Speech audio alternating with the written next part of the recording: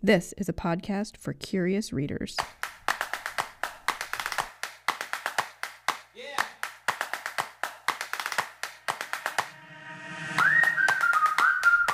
Welcome back, podcast people. It's Kristin back with another episode of Book Pros. And on this episode, we have the first in our series of book swap reviews. So today we're going to sit down with Alex and Alexis, and then with myself and Lindsey. Alex and Alexis will be talking about the two books that Alex picked and Alexis read. And the first one that Alex picked is All Systems Red by Martha Wells. It's the first in the Murderbot series, which is a sci-fi series. And then the other one she picked is called The Honeys, and that is a YA book by Ryan LaSala. And so those were Alex's two picks that Alexis read. And then you're also going to hear the conversation with myself and Lindsey. And the two books Lindsey chose that I read, the first one was Ghosts of Rose Hill by R.M. Romero, which is also a YA pick. And then the other one she picked was Horror Store by Grady Hendrix, who is a horror writer, if you couldn't tell by the title. So we talk about those two books in this episode. If you haven't listened to our book swap episodes before, you might want to go back to episode, I think it was episode, Book Swap Time is episode 21. So I think that was episode 3 or 4 in season 2 here. So I would go back and listen to that one first. That way you can hear kind of who picked what books and why. And then this is the first of our episodes where we are just kind of reviewing them and talking about how we felt about them. So that's this episode.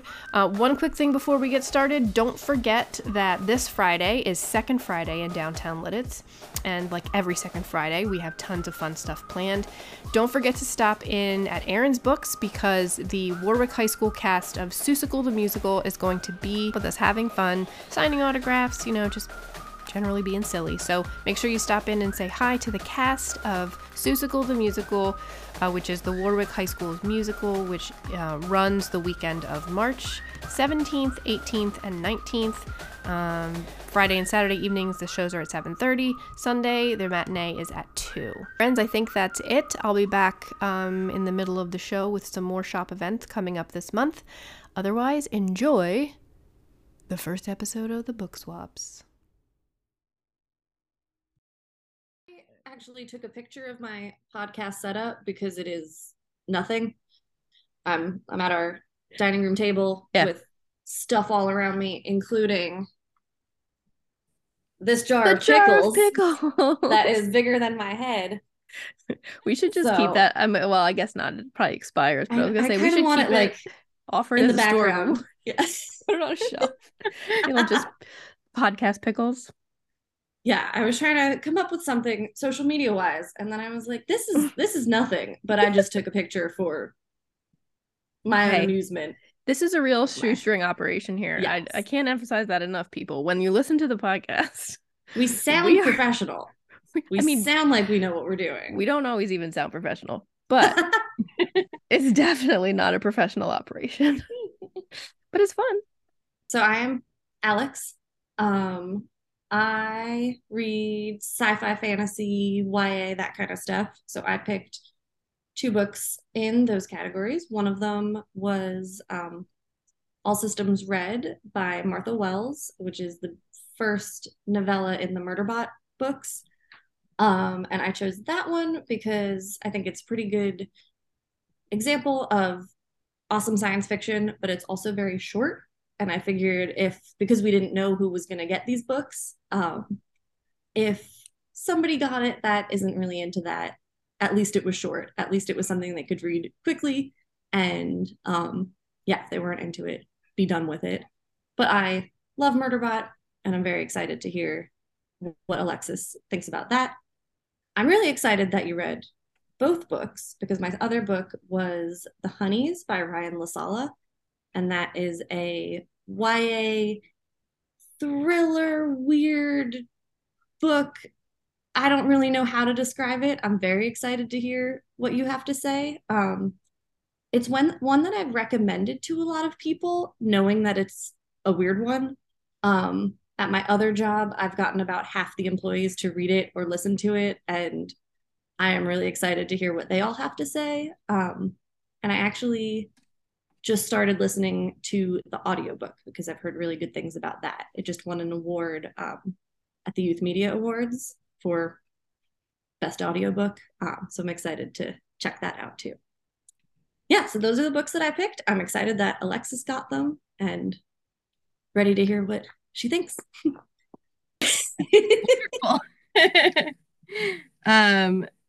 Confession, I actually bought The Honeys on audiobook so that I could read it while I did Whoa. It was wonderful, I have to say. That one was really interesting, very like surrealist, horror-esque kind of. I really enjoyed all of the like like school days kind of stuff, and having a gender fluid character was really fun as the main character. And then it got real freaking weird there. Yeah. Everything was going along like feeling pretty normal. The character is dealing with some grief and it's, whatever. And then and then all of a sudden it's just like, oh, this is weird. Yeah. So I wrote a review for it when it first came out, that the author, that Ryan LaSala, actually retweeted and quoted the line, and it was something along the lines of, "This book is a Riverdale style summer camp fever dream." Yes. And I feel like, you have the teen drama, teen angst, and then, like you said, it gets real weird. Yeah, exactly. So. That's a really good way to put it. Are you going to say what gets weird about it? Or you don't want to spoil it? Will that spoil it if you say what's weird about it? I think we can talk about it without spoiling the end, where it gets extra real weird. Yes. So it gets real weird and then it gets extra real weird. It gets weird and then it gets weird. Yeah. Yeah.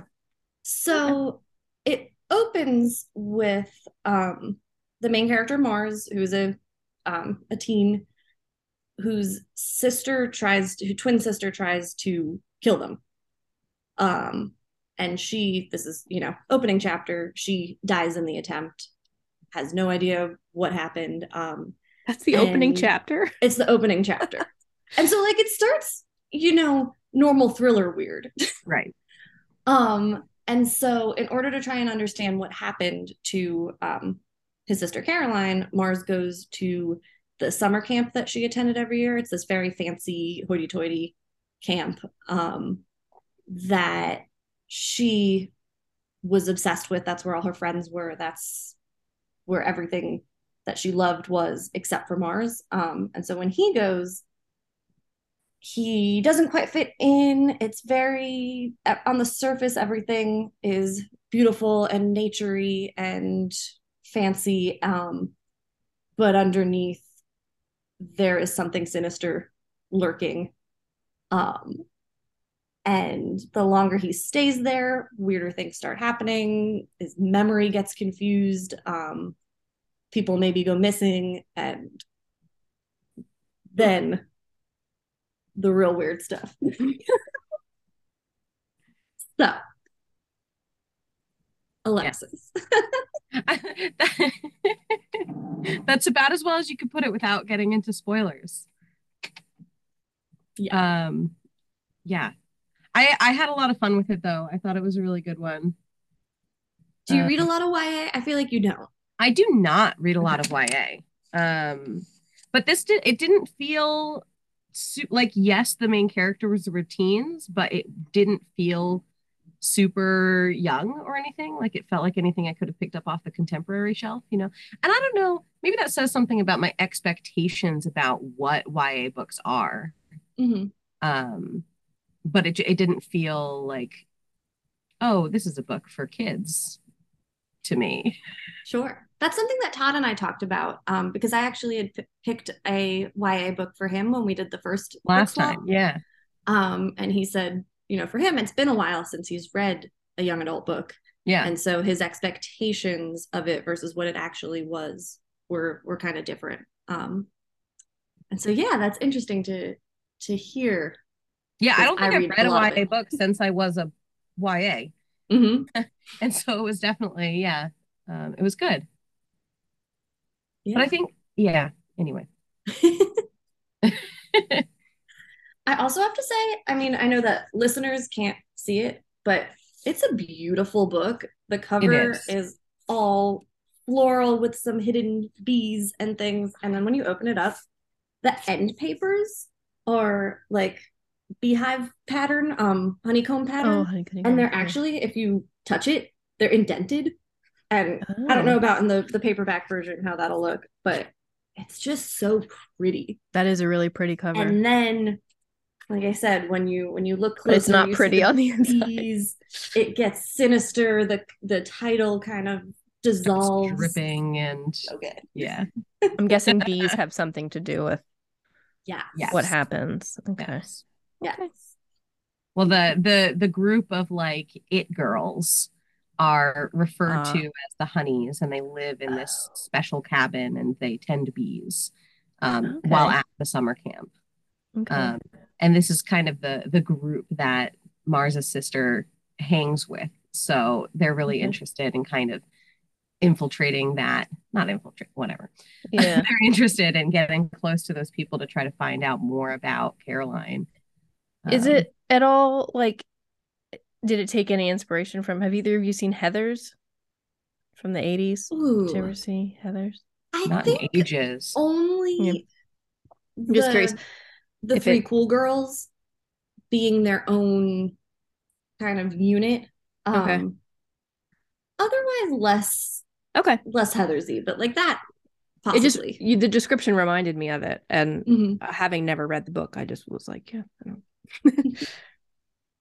So they did just announce that it's going to be made into a movie, which I'm very excited about. Oh. That's cool. I was talking to Alexis about this the other day. I don't know any, this is going to make me sound ancient. I don't know any cool young actors.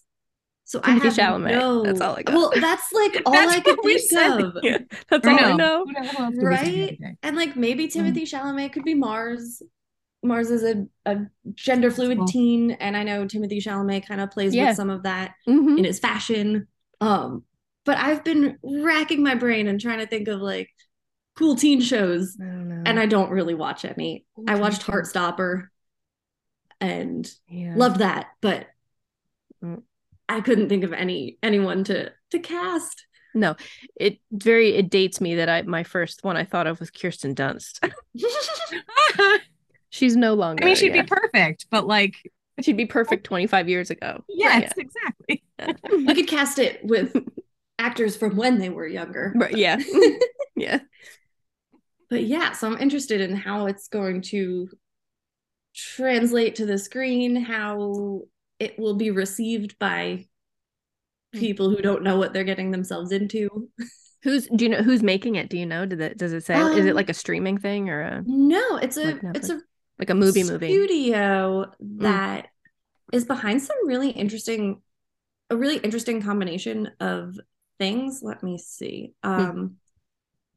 Like a couple of shows and a couple movies. The shows were kind of weird. It was Mr. Robot, that one with Rami Malek. I love that show. Yeah, I love that show. But also Schitt's Creek.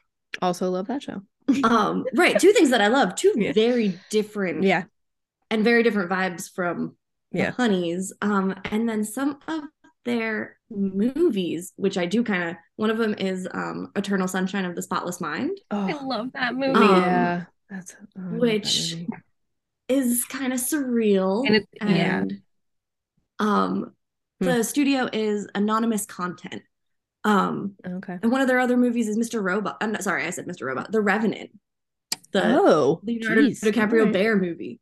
So man, all of those things makes me more interested in it. Yeah. So that's the only, official thing that's attached to the movie project. And I know that the author is going to be on as some kind of producer, but they just announced it like a week ago. Oh, really? That's cool. So I'm really excited about that. That is exciting. I will definitely watch it. Yeah, we could take a field trip. Yeah. Let's do it. Yeah, so Anything else about the Honeys, Alexis? Any thoughts?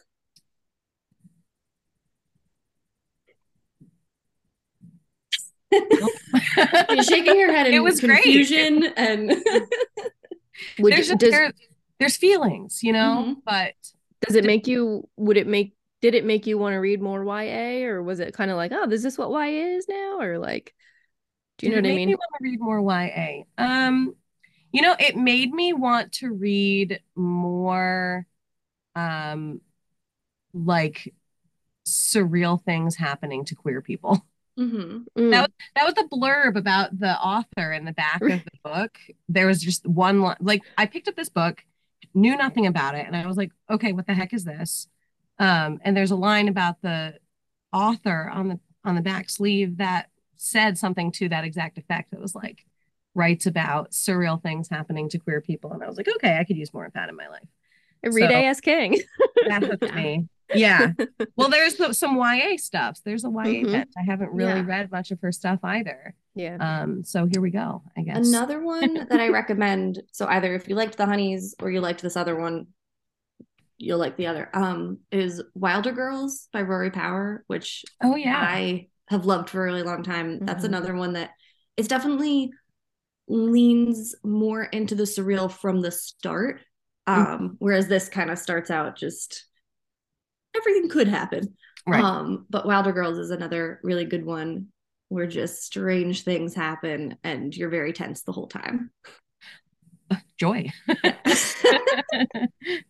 That's cool. I'll have to put that one on my list. I recognize the name from the show. That's one that we usually have because I was so obsessed with it when it came out. Right. Oh, that's awesome. That's awesome. Yeah. And then, do you want to talk about Murderbot? Yeah, and then Murderbot Diaries, I have to say, was completely not anything like I was expecting it to be. You hear Murderbot and you go in like expecting a certain level of like, I don't know, murder and robots. But this was so much like softer and cuter and funnier. Yeah. And that surprised me. I really enjoyed it. I thought it was really cute. It's just Murderbot is just, a little guy in the world trying to figure out why he exists, right? Right. And it's just adorable. I think that everyone can relate to Murderbot a little bit. Definitely. Sometimes all you want to do is ignore everyone and watch TV. And that is all that Murderbot really wants. Man. Yep. And I love those books. Yeah, I think I could see myself picking up more in that series. That was good. It's a long series, or there are a lot of them. They're mostly novellas. There are one or two full novels. I think the idea is that you can pick the novels up at any time. But the novellas are really great because, like I said, they're quick, they're bite size, and much lighter in tone than you would think. Yes, from a series called Murderbot. Right. So yeah, I think they're great for people that maybe either don't read too much sci-fi or think they won't like it. I think they fall into the category of like a Becky Chambers book, like A Long Way to a Small Angry Planet and the Monk and T-Robot books. Yeah. Where they are certainly fantastical or science fictional, but you don't have to be into that to enjoy them and to get something out of it. Yeah. Definitely. Yeah. And I do like sci-fi. I haven't read as much of it as, maybe I would like, but it was a good, I think you picked a really good book for an intro to sci-fi. Yeah. Awesome. Thank you. Yeah. I was trying to think of something that anyone would be okay with. Yeah. because this time we chose two books because we didn't know who would be reading them. I picked the Honeys as kind of the alternate, as like maybe people might be turned off by this one, but I felt like anybody could like Murderbot. Which is so funny because the titles of them, you would think like if you weren't into that kind of thing and you were just gonna pick one of them up and you were like, I'll be safe with this one, you wouldn't pick Murder Pat. Yeah, you'd pick the Honeys. Yeah. Oh yeah. That's true. This makes me want to go back and reread All Systems Red, and it makes me want to read the Honeys. Every time we do book swaps, it screws me because I already am so behind on all the things I want to read. And then every time I do these and everybody talks about the books they've read, I'm like, oh, can I read that one too? Can I do that one too? It just isn't possible. I'll never keep up. We need to do some kind of like TBR tour. Yes. Read tour. Whether it's I'm sending myself a message right now. Whether we should all take pictures of our physical stack, or just our list of things that we've written down.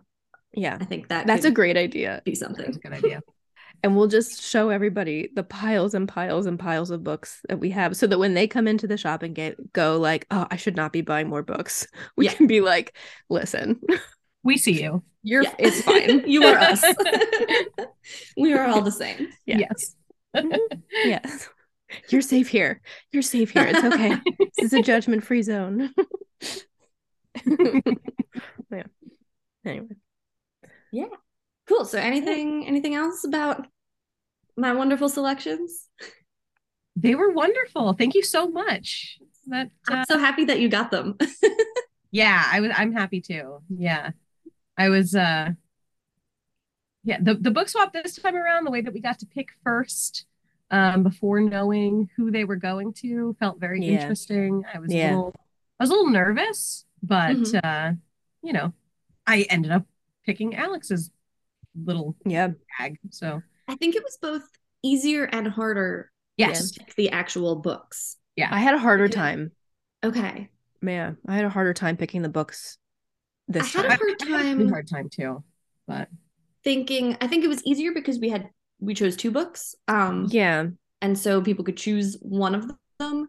Whereas when I had Todd and I knew I had to pick one book, and I felt like it was very personal and I needed Todd to like that book.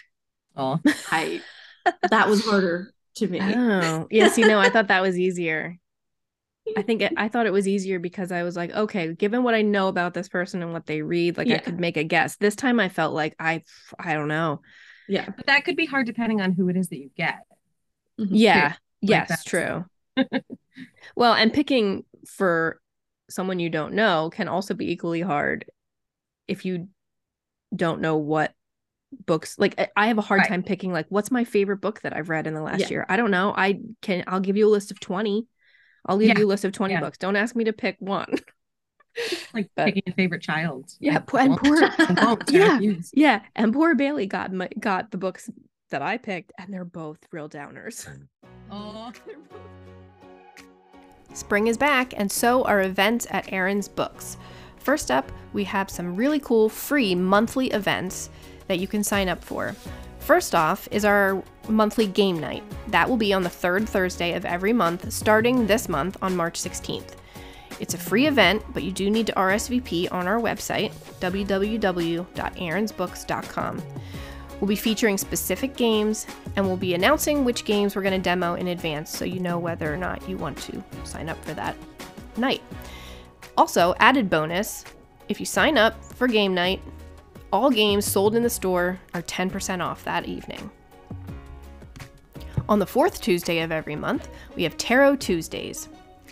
Starting March 28th, this is not a class. It's not a tarot reading. It's a social gathering. It's like a book club, but minus the book. It's a guided discussion for those of you who love tarot and all things metaphysical. It is a free event, but you do need to RSVP on our website, www.aaronsbooks.com. Later in March, on the 21st, we have another Bell Book and Candle Spring Equinox event. That one is not free. You do need to RSVP, and it is $25, but you also do get some pretty great stuff with your $25. You'll get a craft, you'll get a plant to take home, as long as some wonderful refreshments and some great company.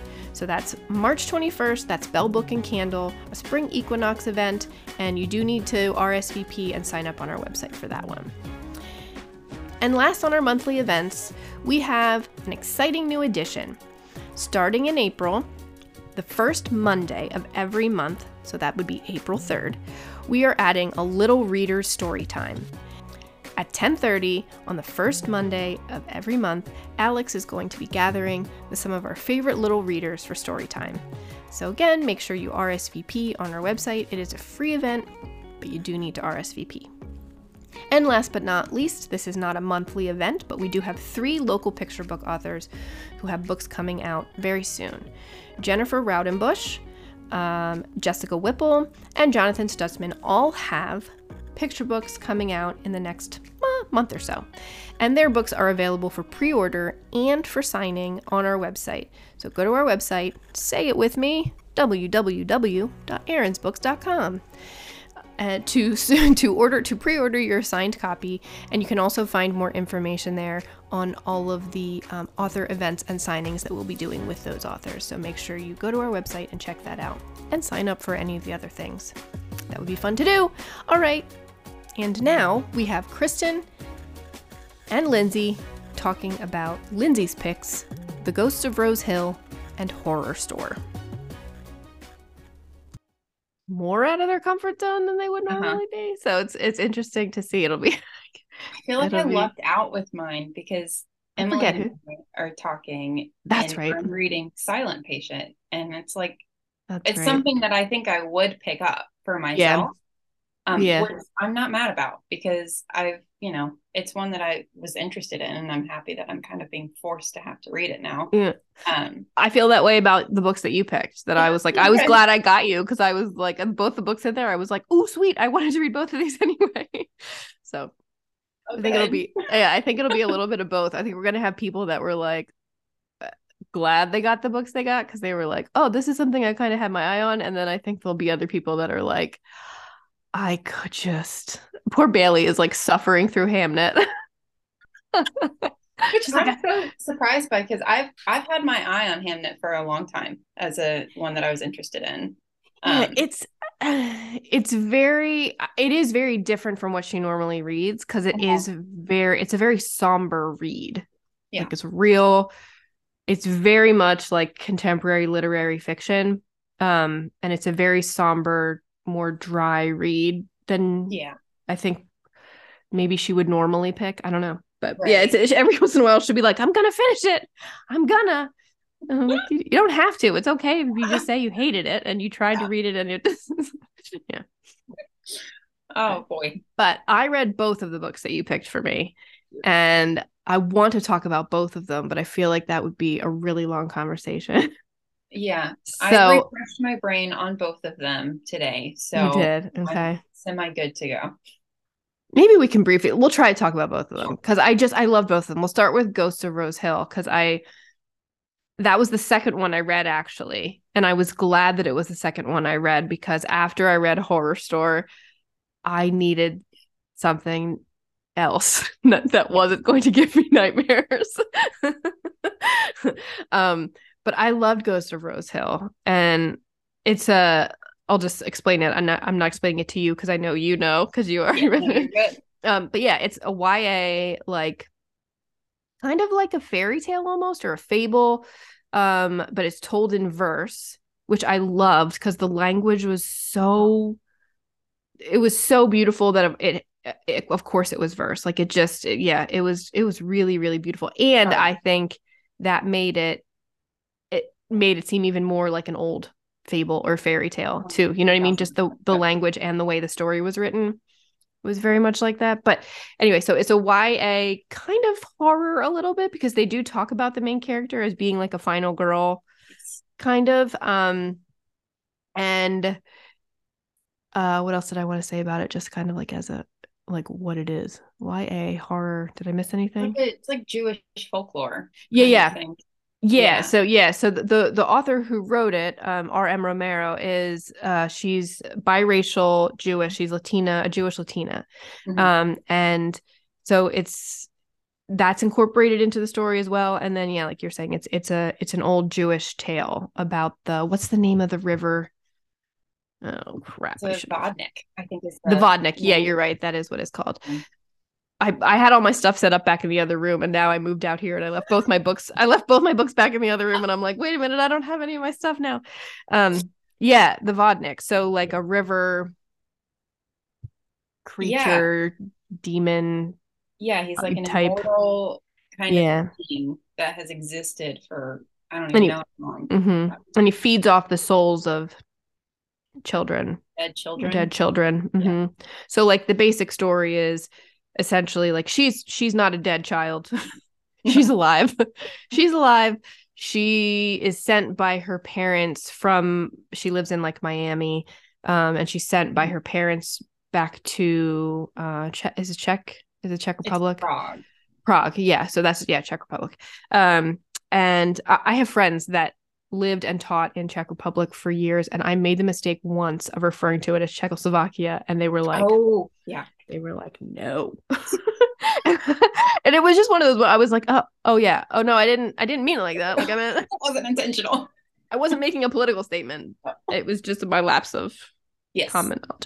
Anyway, so they send her to Prague to live with her aunt. Grandmother? Aunt? I think it's her aunt. Her aunt, yeah. Yeah.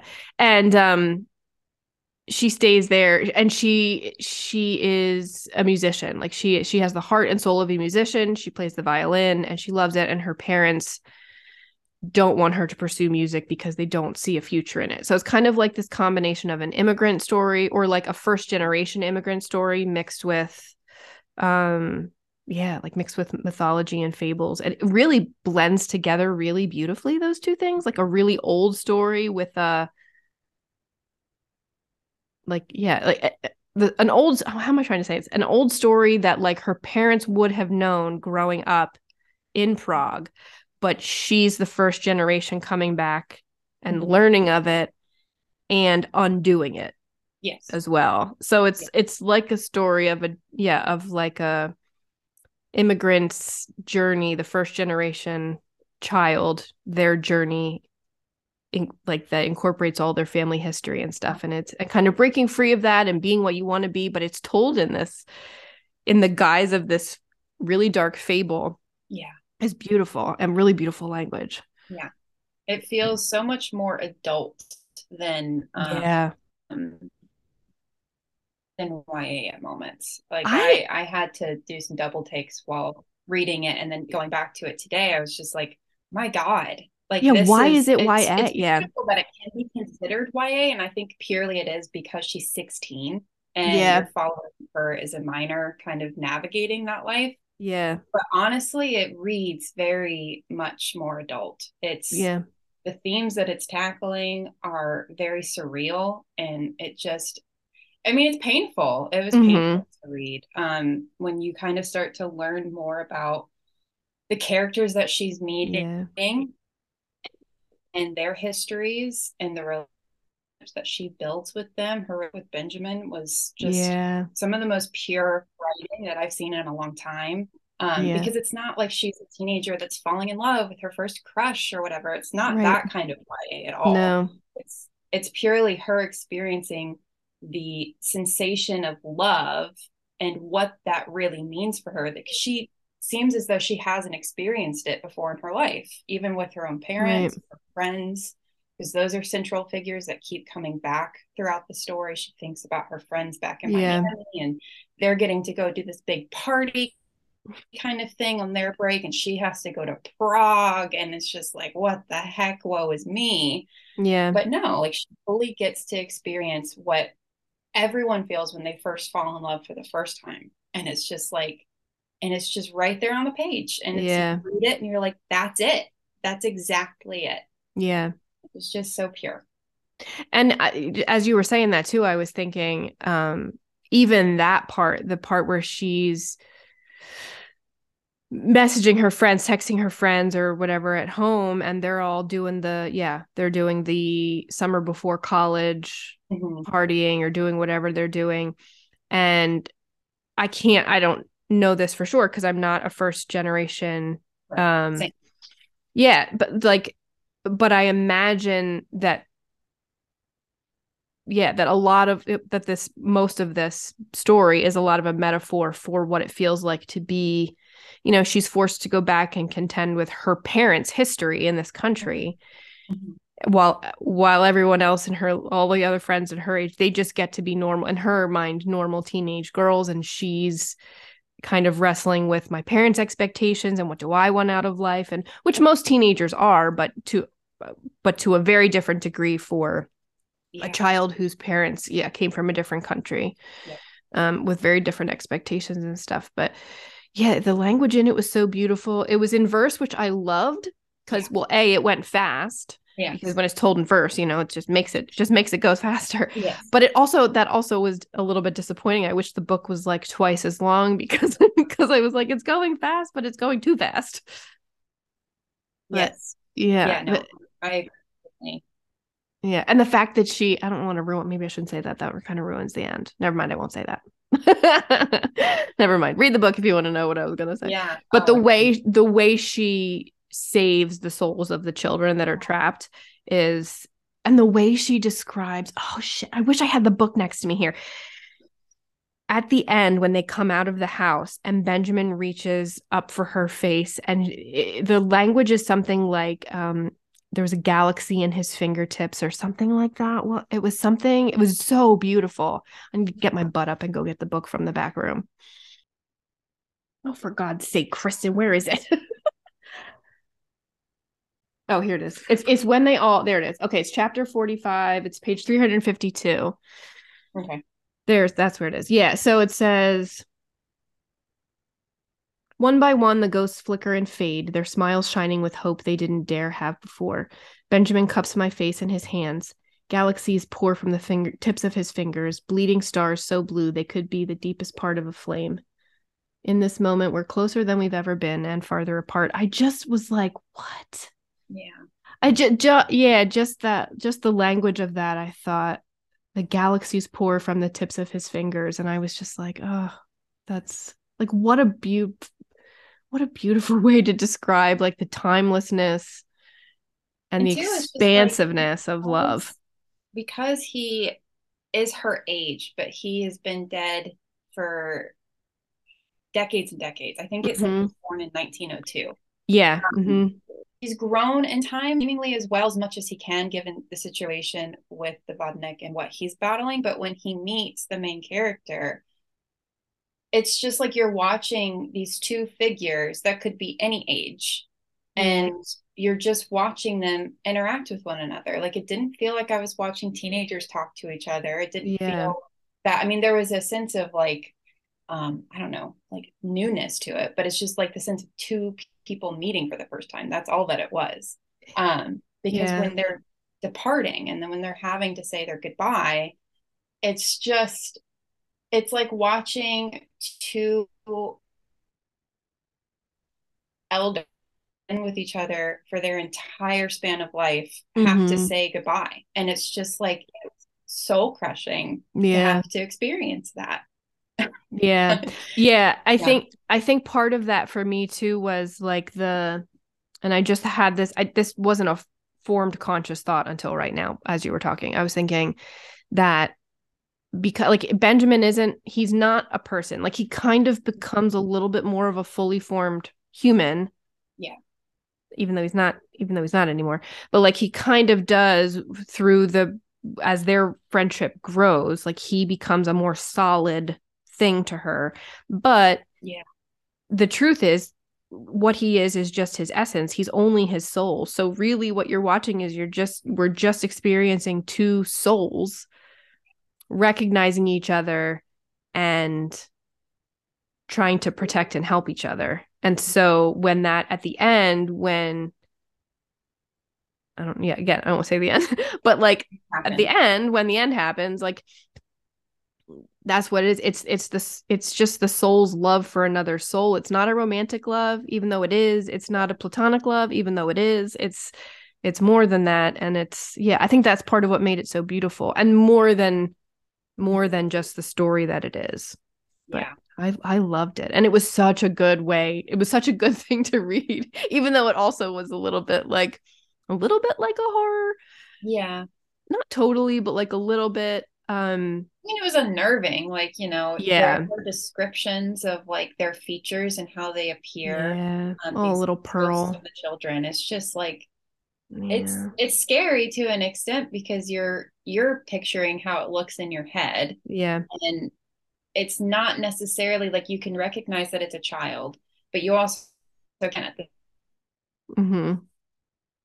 as they're, flushed in certain ways. I mean, I won't give it away what's happening to them, but Right. it's just Yeah, like what he's doing to them, what the Vodnik is doing is like. And then of course, yeah, you have that whole element of this main villain, this Mhm. main antagonist that you're trying to understand who they are. And he's horrifying. He's terrifying as heck. Yeah. I mean, I think when you first even meet him, you're kind of like, you're weird. You know what's funny? I just realized in my mind, have you ever watched The Princess and the Frog, the Disney movie? Yeah. Did you know that?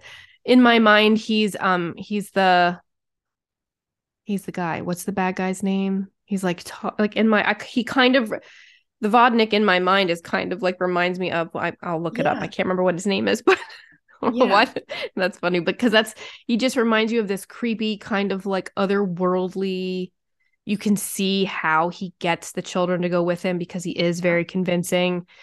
But you can also tell there's something very sinister about him, even though you can't quite put your finger on it at first. Yeah. It's just something about how he's able to like exactly tune in to the person that he's talking to. I mean, he's manipulator 101. Like he's with that. Yeah. Yeah. That's his point. Yeah.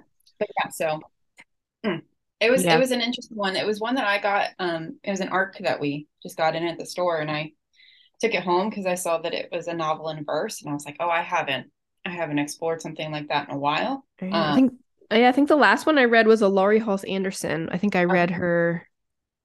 Yeah. Yeah. I can't remember the last one I read before that one. Yeah. I don't. But yeah, it's beautiful, and it really doesn't, like you're saying, and I don't say it in a derogatory way towards YA because there's plenty of YA that I really love, and I do think it's for everybody, but I do sometimes think ones like this, when I pick them up, I think like, why is this YA? I think that was some of Amy's books too. Like, you pick it up and you're like, this, I mean, it is YA in that the main character is a teenager, but it's not YA in every other way. Right. And I think it does narrow the audience that a book would get. Yeah, and I guess in a way that would be the most derogatory. It's like it because for the people that don't believe they can read YA after the age of 18. Yeah.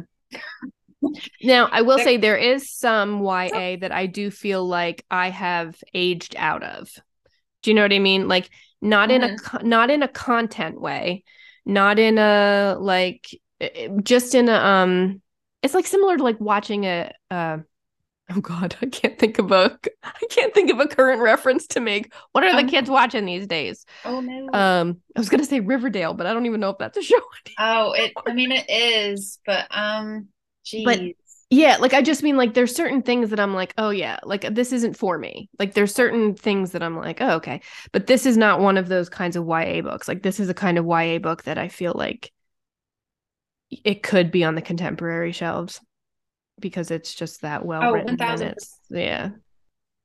I think too, it's like I've noticed as I've continuously come back to YA all the time, I do think there is a part of it that is changing because back in I guess 2000s kind of time, a lot of the stuff that was being published at that point followed like a very specific kind of trajectory for how young adult literature was being written and the stories that were being told. Felt very more high school, felt very like you were watching people just go and live their day-to-day lives as being teenagers in a high school setting, which there's nothing wrong with that. Those are great stories. And for the authors that, have been able to capture those kind of things really well, they've succeeded.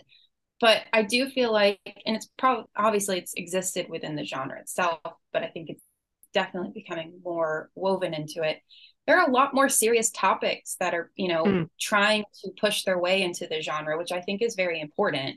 And Yeah. obviously we're seeing a lot of the backlash at how people feel about it all the time, more and more lately, because of the internet and people being able to communicate about it more. Right. Lots of challenging, lots of banning, lots of everything.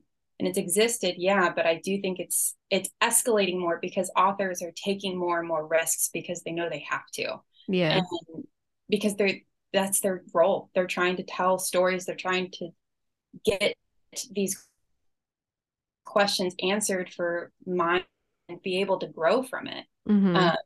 But obviously that comes with a lot of backlash from people that are closed-minded and they don't care. But I think, well, and I think this is a change of topic too, but like, I think in what you're saying, I think a lot of that is also like parents are very comfortable with how they were raised because they figure if I did that or if I experienced that and I turned out okay, then okay. You know what I mean? But and I can see it now being a parent of a child and like being around the ages of people who have kids. I don't know. But like if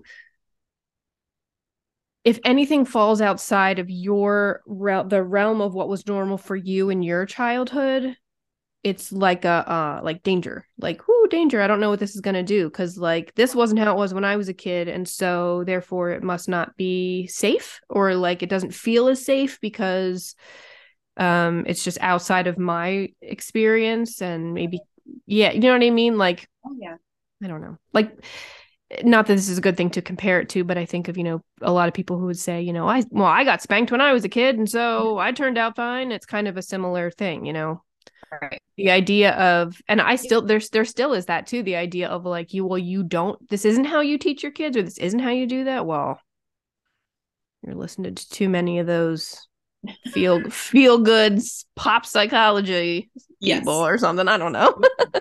But I think the same is true. Like in books, there are more books that deal with more serious topics that are real for teenagers. And I think that scares parents because we didn't always have those types of things when we were kids, because that's not the way the culture was then. Right. That makes sense. Yeah, exactly. But yeah. Anyway, that's a whole other topic. Yeah. I mean, I think it's a good way to talk about it. I think, and the thing that I also love about it, and that I've always said about YA and why I always advocate for it, is that teenagers aren't given a chance to feel like that they're, human sometimes. They are bogged down to, you're still a kid. You can't understand topics that are too larger than life. And that's just complete crap. That's not true at all. Those are the perfect moments for them to get those kinds of stories and to hear these certain people talking about their experience.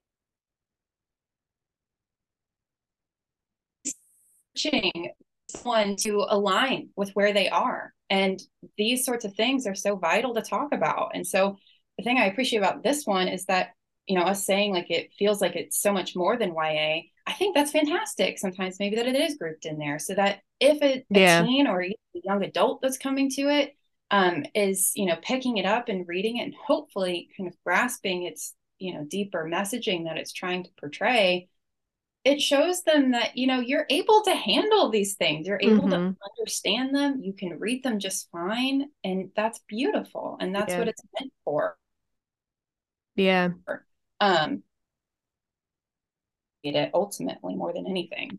Yeah. I think what it does. I think that some of my favorite books I read from the time I was in elementary school, well, forever till now, always, were things that other people maybe probably would have said like, well, that's too adult for you. Or it's like, I remember reading Are You There, God? It's Me, Margaret, when I was in elementary school. I remember reading books that people would say like,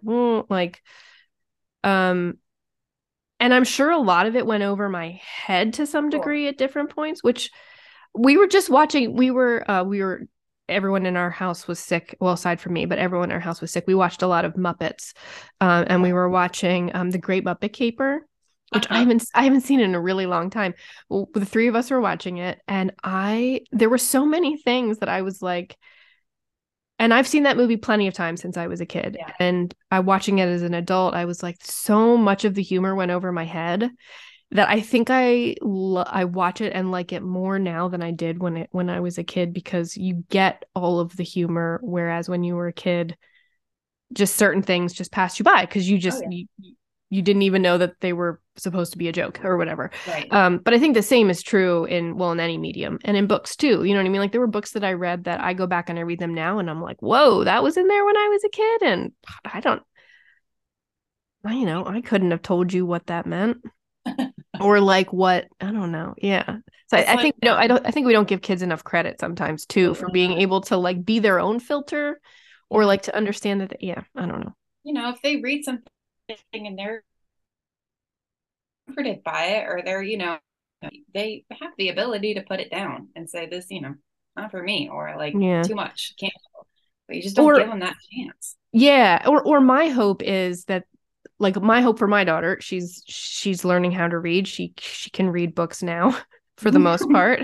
But like my hope for her is that anytime she reads or watches something that she's not sure about, or she has questions about, or she just wants to talk about, that she would just be like, so this is in my book, or like, so I saw this on TV and what does this mean? Or like, what? I would rather that than being like, you're never allowed to read this, or you're never allowed to see this. But everybody's different. So yeah, it's true. It is true. And it's what has these conversations continuing to appear all the time, is because we all have different opinions about where we sit with everything. So yeah, they're good. But and I think what you're saying is very true too. I think we rob kids of the joy and the learning experience of sitting with something uncomfortable or reading something that you don't understand or whatever. We rob them of that experience when we don't allow them to read books or that might stretch them a little bit. And I think this is a good example of that, like, because it's not a typical YA, and there's so many good topics in it, and so many good themes, and so many good ideas to explore that. I don't know, it's really good. I loved it. I thought it was so good. Liked it. That's what. Now I read it after I read Horror Store. Correct. Yeah. Mm-hmm. Very. Because Horror Store is, I wish I'll have to like take a picture of it or something, because people need to see it to really come into errands. We always have it. Yeah. I mean, honestly, like you need to see the picture. So first of all, and again, this is not a good thing for this medium of podcasting, because you need to see the book and the pictures. So like the book is designed like an IKEA catalog. Mm-hmm. Right. The first time I think I've said this on the podcast before, the first time I ever saw this in the store, I thought it was an IKEA catalog. And I was like, why do we have IKEA catalogs laying around the store? So weird. So random. Yeah. It is not. It's meant to look like one because it takes place in like what would be an off-brand IKEA. Yeah, and they mention IKEA in the book. They do, yeah. So this is like the bargain, like even more of a bargain basement IKEA than IKEA, essentially. Yeah, like what is it? Orsk. Yeah, Orsk. Yeah, Orsk. Yeah. So it's a horror story that takes place in essentially what is an IKEA, but they don't call it an IKEA in the story. And it's kind of like this like cautionary tale, but also like an uplifting tale about being an adult and what it's like to like work and like to hate your job, but also like know that you have to do it, and like the grind of adult life sometimes, and like just having to do things you don't want to do. And but all of that is under it's like within this really, really creepy story of a haunted IKEA or Orsk. Yeah. That these people work at. I don't know how in depth I should get about like why it's haunted or like what's going on. Oh my God, it's so fucked up. It's built on the remains of something that was once there. Yeah. Is a good way that you can probably just put it. Yeah. And it's probably not what you're thinking. No. Like if you say built on something, it's probably not built on the thing you're thinking it's built on. It's built on something else that's way creepier. And I can't even talk about it without like having this like visceral reaction of like, honestly, Lindsey, I had to like, I could only read it during broad daylight hours. I learned that after like, because it's not until about what chapter is it where things start getting, I think it's chapter 6 where like, so like at the beginning of every chapter, just like in an IKEA catalog, they're like, they have like the weird name of the furniture piece. Yes. Right. Yes. So like there's one here, it's called the Arl or whatever, and it's a table with chairs, right? And then like they start off really normal. There's like a table with chairs. There's like, here's little like, you know, organizing cube things for your home. But then right around chapter 6, or actually maybe it's before there, it's more like chapter 4.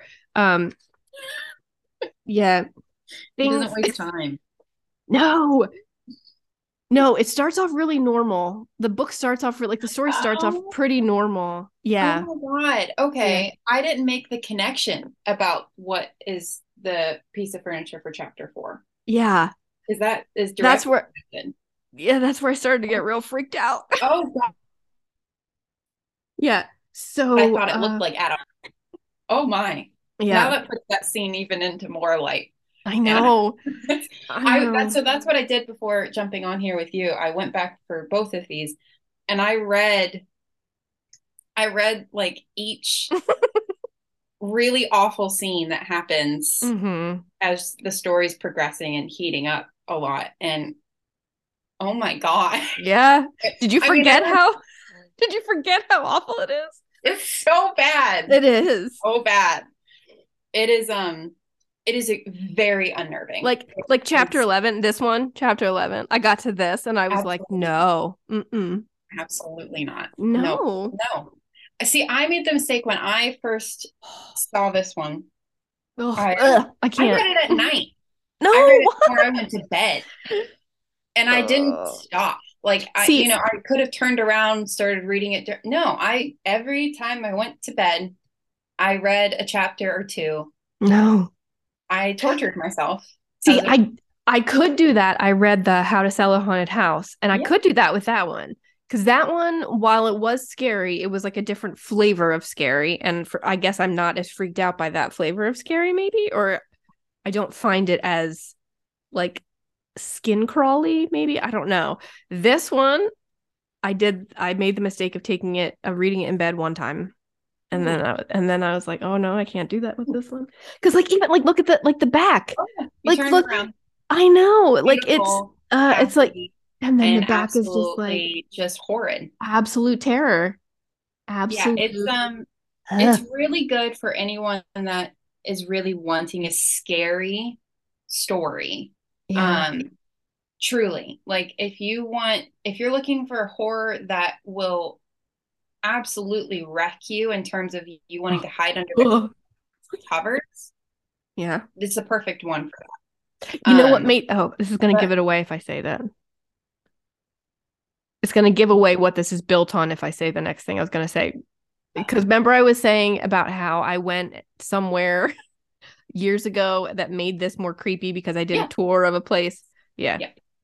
Because in my mind, every time they talked about, once they figured out what the Orsk is on top of, like what it was built on, every time they bring that up, that's what I thought of. And I was like, oh, that's terrible.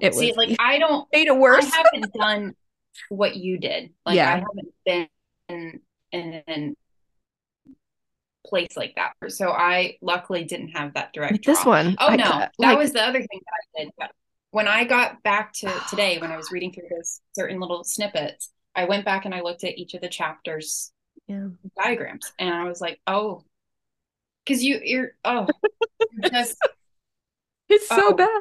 I will say the worst of them all was Ruth Ann. I'm not going to give it too much away. Oh but my that God. one I cried. So did I. Because I was like, that is just, it was brutal. It was just heartbreaking heartbreaking. And And I think she so tells her, like, it's rooted. not your fault. And it was Yes. like, and oh my God. so rooted in like childhood fears too, that I was like, no, don't do that to her. Please don't do that to her.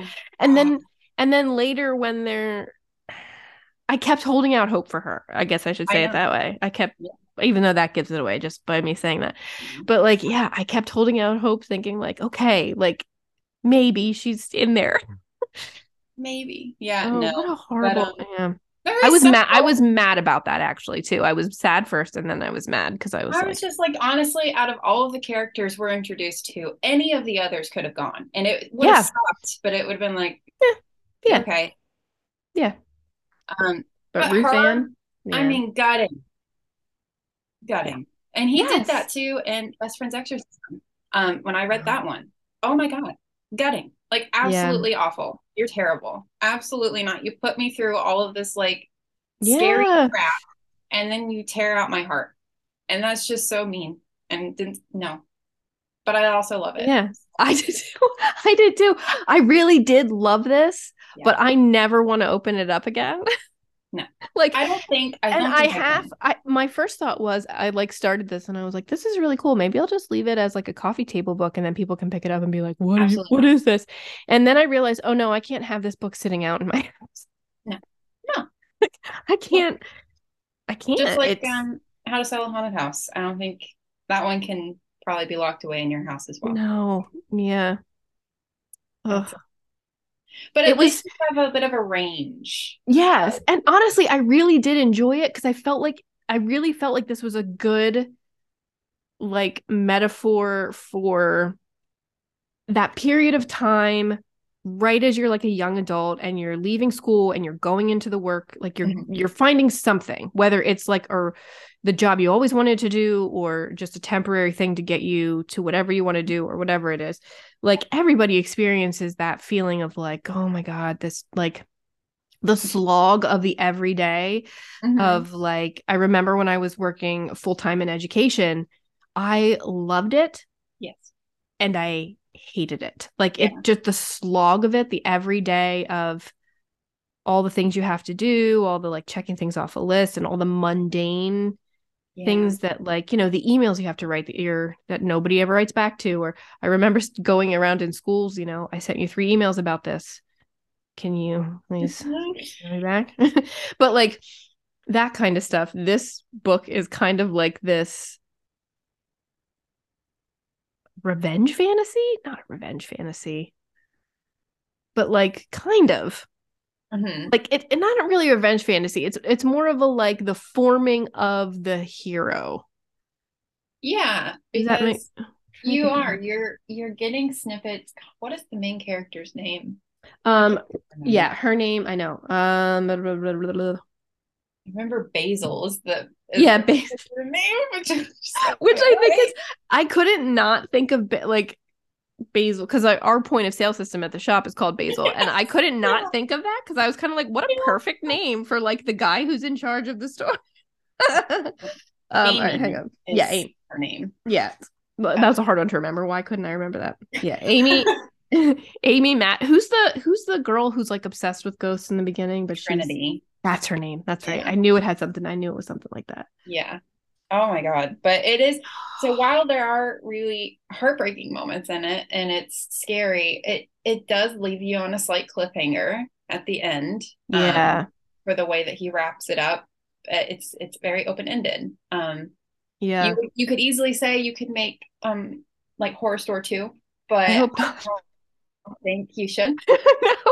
No, honestly, reading this book makes me never want to go to an IKEA ever again.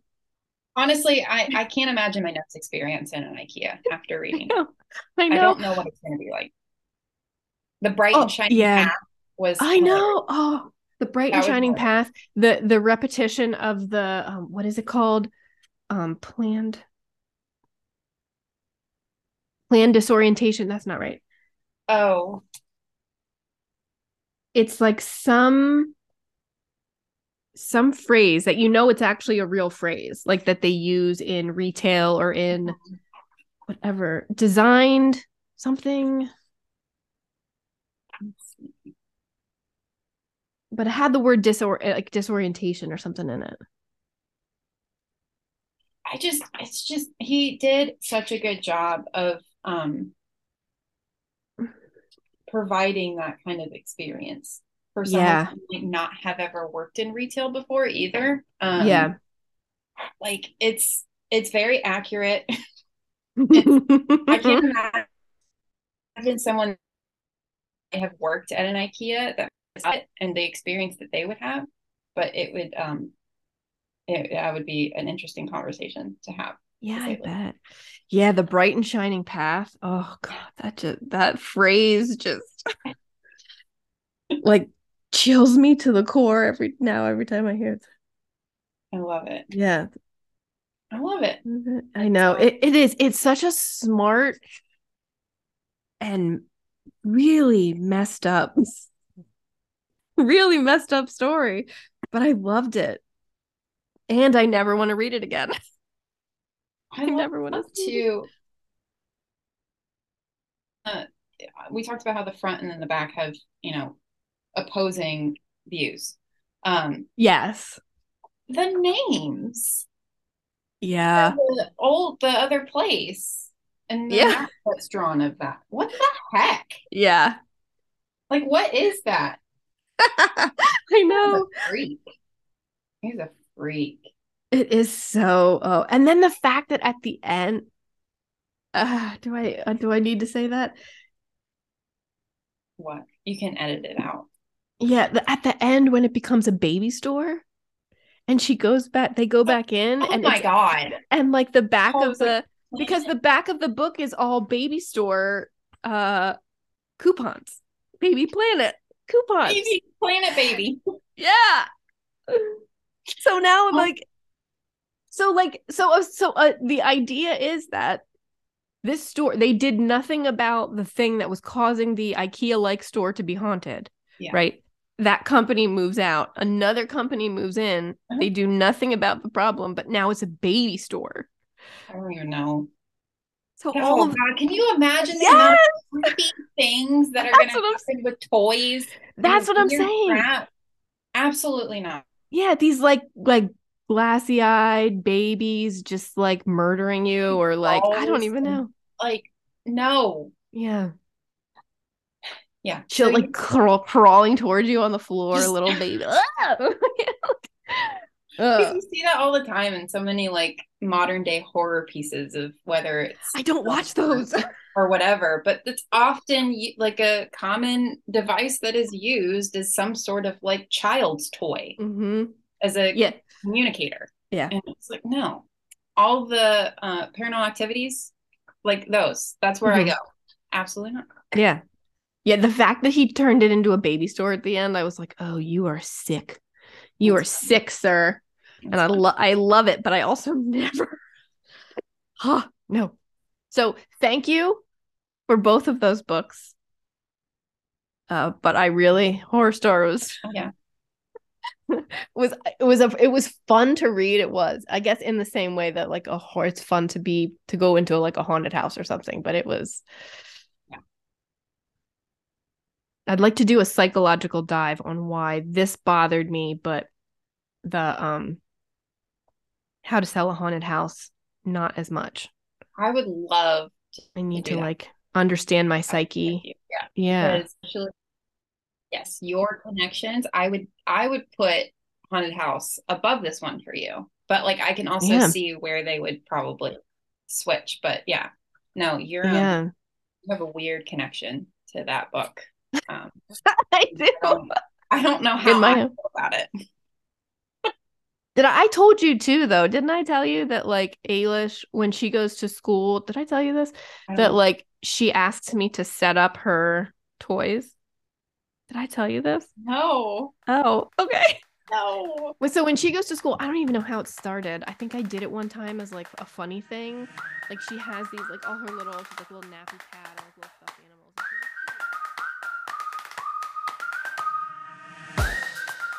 From the people who sell you actual books in a real-life indie bookshop comes a podcast all about books and the love of reading. So subscribe wherever you listen to podcasts and follow us on Instagram @Erin's Books.